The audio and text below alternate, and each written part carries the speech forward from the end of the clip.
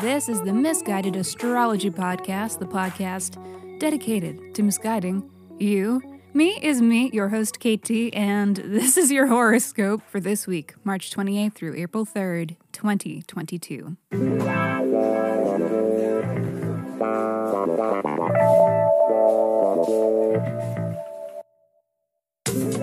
Welcome back to the podcast where I do not know you, but it might seem like I do because I'm sharing musings that are based upon the sun and the moon and the planets and shit.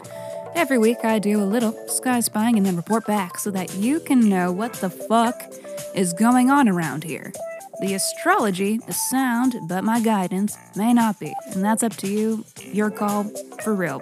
Okay, quick housekeeping. Special thanks to Ruby and Aaron. Thank you! Thank you, beautiful, gorgeous persons, for the reviews and shout-outs, and you, dear listener, can review too, and if you do, I will send you a 24-page, in-depth birth chart report. So please review Misguided Astrology on whatever app you stream your pods from, or tag us in a shout out on social media. And once you do, please reach out and tell me so that I know where to send you your report.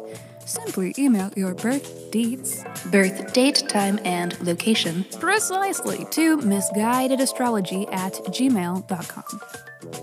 And please check out our mother pod, Misguided Astrology, for episodes where we answer listeners' questions by reading their birth charts. We are always taking new submissions, so if you are not afraid of receiving a little misguidance, then please write in and be sure to include your birth details and a question that is unique to you that you are hoping the sky can help answer.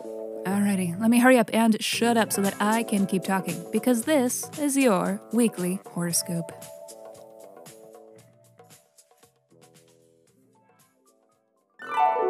Monday. Today may be a bit of a mixed bag as benefic planet Venus is conjunct malefic planet Saturn. First they're sour, then they're sweet. Hard realities may interfere with immediate gratification. It is a transit of planning and structure and patience, yielding pleasant results and beneficial outcomes. A transit about being rewarded for your patience and persistence. Never give up. Don't ever give up. This transit is a reminder that there may be silver linings to our struggles. Maybe. And that through adversity we learn and grow and evolve.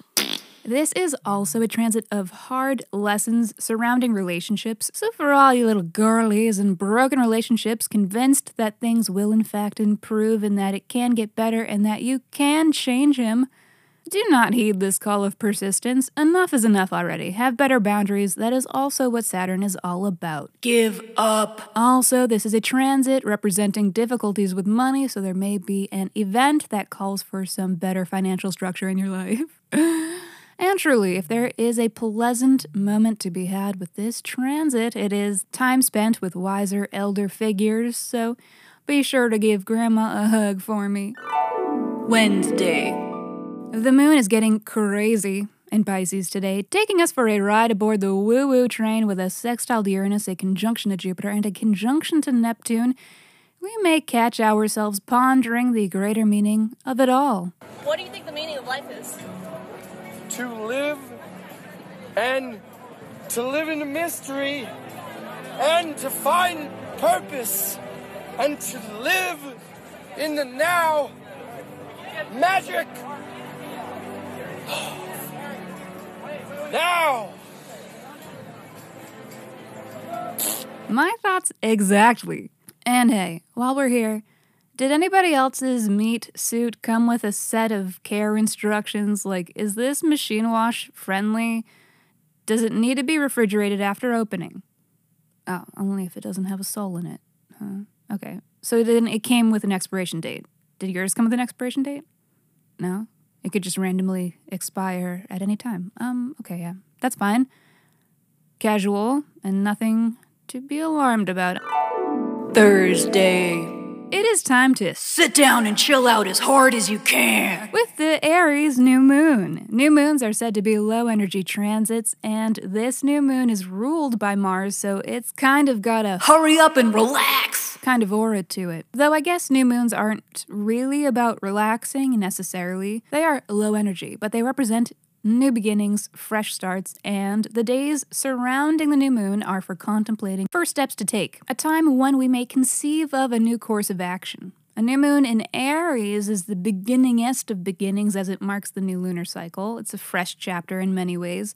A good time to start from scratch on something, should you want to, and mostly this new moon is a time to really tap into the Aries house of your chart and make some plans, because this is the house where shit is going to be happening for real. Jupiter, the good luck planet of expansion, will be here in May, and we'll be hanging out here for a while once it does, and it'll still be there come October with the Aries full moon, when this new moon will be culminating. So this house is delivering this year. And on that note, let's have a little look into your Aries house to muse about what might be happening. And Aquarius, this is your third house, so prepare for your head to explode. A little dramatic, but it's possible, right? Third house is a busy place, and Jupiter will be here May through October, marking heightened action in your life. Third house is the house of neighborhood, relatives, travel, and knowledge. So Jupiter in this house indicates expansion in these areas. Maybe it's festivities, or maybe even festivals, maybe family reunions, maybe community organizing, maybe learning a new skill, or pursuing a new field of study. These are all things that could happen within this time. Traveling is likely happening, as Jupiter is a planet of travel in a house of travel, so that seems like a prominent theme.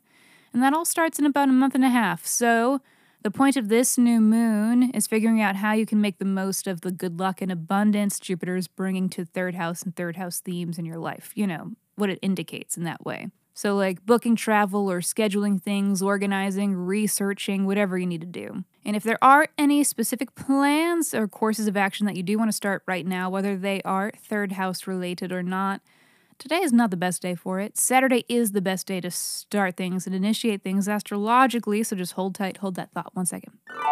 Saturday. Alright guys, the astrology of the day is such that this is an excellent time to initiate a new course of action, to launch a new project, to plant a provoking word in someone's ear, especially when Mercury enters the heart of the sun. That's right, it's a Mercury Cazimi. A Cazimi is a very time-specific event. Its peak will be happening around 7 to 7:10 p.m. Eastern Standard Time, so convert that to whatever time zone you are located in to know when it's happening for you.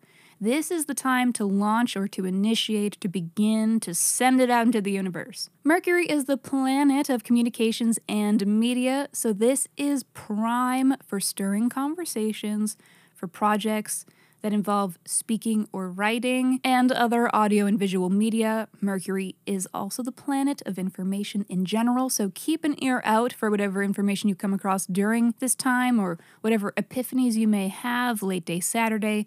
Whatever stirs you, write it down. You have a notes app on your phone for a reason, and that reason was Mercury Cazimi's, obviously, okay? And if you got a problem with that, take it up with Steve Jobs' ghost. What? I don't know. Alrighty, that is all for this week. Thank you so much for tuning into the Misguided Astrology Podcast. I will see you next Monday.